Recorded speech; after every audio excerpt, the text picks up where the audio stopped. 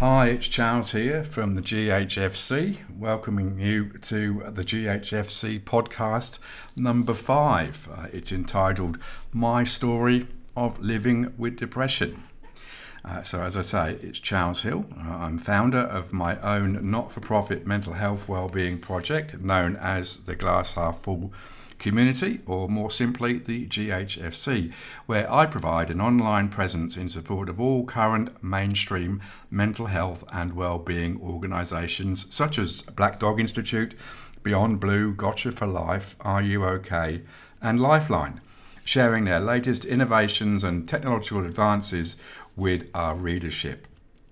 The GHFC itself evolved during 2017 as a result of my own experiences with anxiety and depression, manifesting themselves in debilitating circumstances in 2004, 2011 and 2017.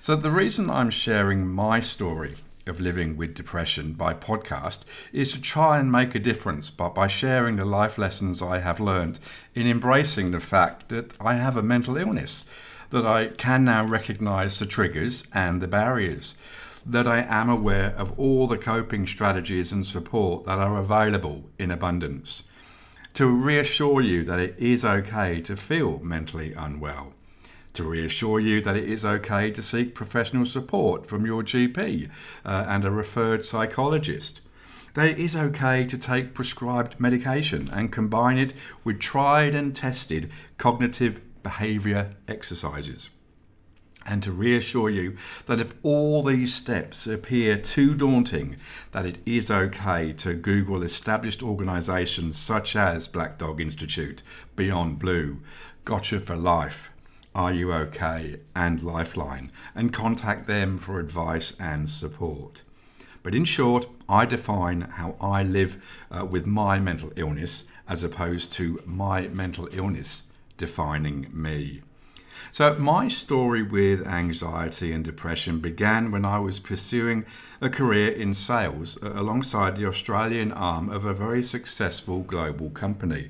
Now please let me assure you, my story is not one of sour grapes or apportioning blame towards my employer, far from it, for they were way ahead of their time in terms of looking after their people regarding both physical and mental health.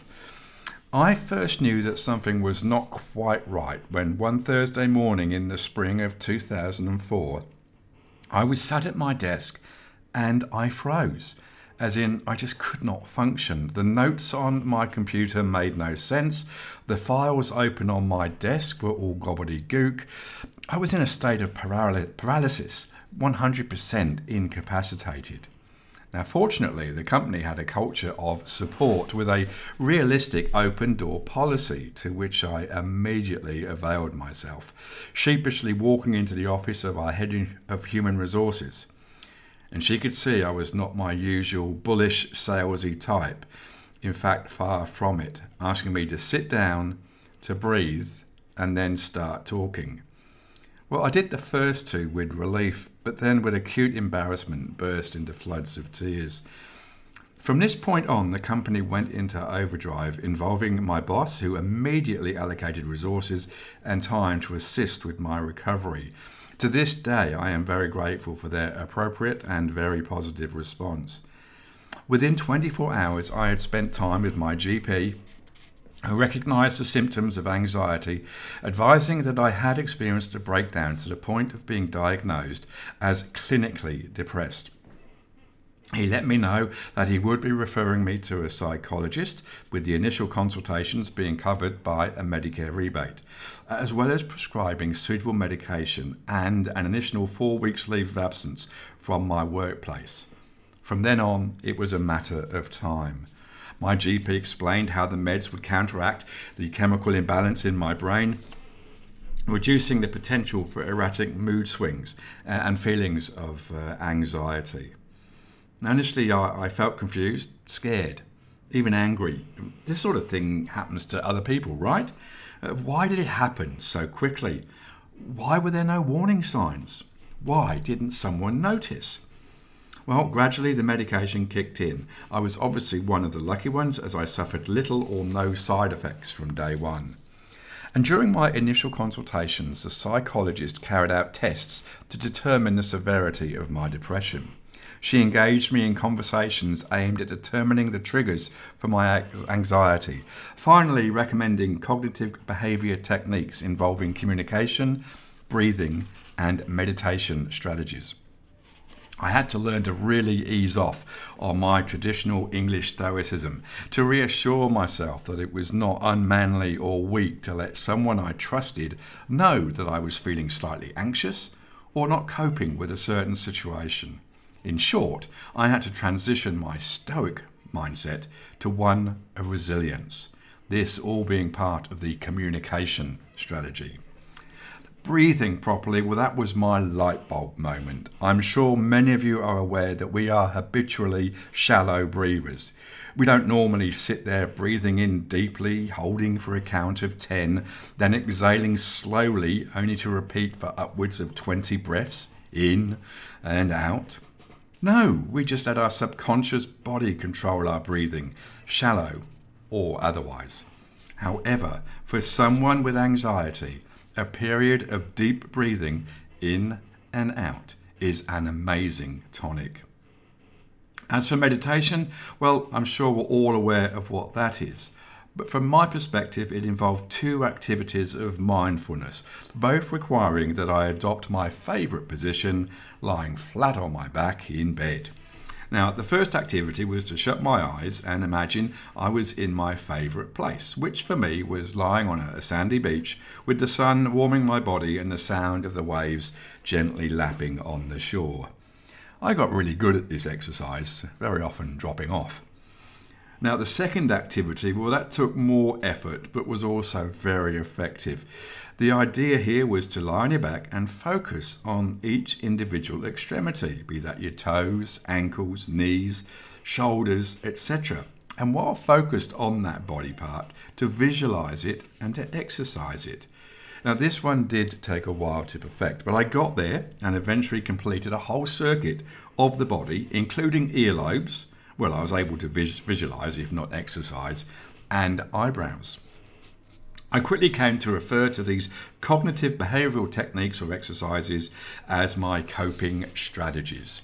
And here I am, some 17 years on from first putting into practice these basic but effective coping strategies, and they still form part of my daily regimen.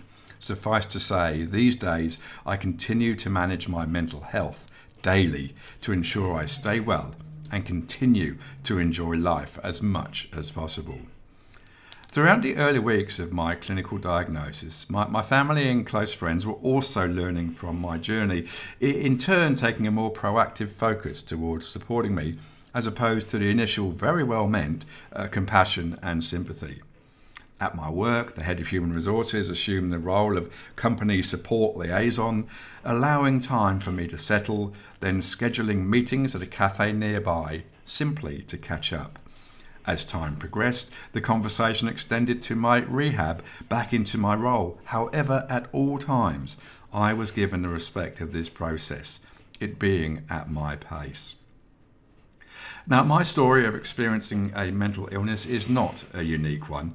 1 in 5 Australians will experience a mental illness in any given year, with 50% of Australians experiencing a mental illness at some point in their lifetime. Mental illness can happen to anyone. The challenge is that so many people do not reach out for support, ending up doing it very tough on their own, and tragically, people do die from mental illness. Suicide is the leading cause of death for people aged 15 to 44. However, suicide is preventable. These statistics tell us that mental illness is common and it's serious, that stigma and misunderstanding are still getting in the way of people talking about what is going on for them and reaching out for support when it's needed. So how come I didn't notice that anything was untoward with my mental health? Well, I simply didn't know what to look out for. My attitude was, this sort of thing happens to other people, right? I didn't realise that my increased anxiety related to that Monday morning feeling, or my reticence to socialise, my desire to spend a lot of time in bed, the increase in the chatter of the voice in my head, or my reduced level of excitement when about to attend a sporting event or concert were all typical symptoms.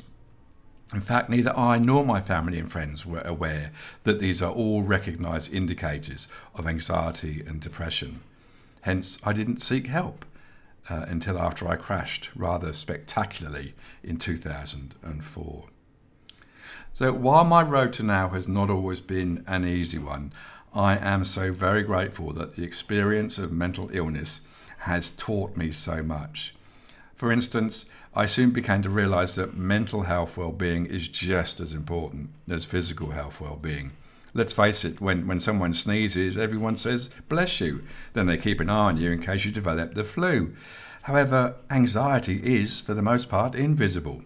As such, no one says "bless you," and no one keeps an eye on you in case your anxiety develops into depression. Mental health well-being is all about self-awareness and trust. Know that you are sneezing inwardly, then have the trust in those around you to ensure that you take care of yourself so as to prevent the flu, being depression, from setting in. One of the best things I've gained from this experience is to better understand what it means to be mindful, to take time out each day to appreciate my surroundings, take note of my senses, understand my environment, think more about my family, friends and colleagues, and to enjoy every bit of life's experiences. So, there you have it, a potted history of my experiences with anxiety and depression to date. For me, a combination of medication and cognitive behaviour exercises have been key to being able to live my life to the full. Of course, it also helps to have a wonderful support network of family and friends, combined with the emotional, almost cathartic experiences I receive from my daily involvement with the GHFC.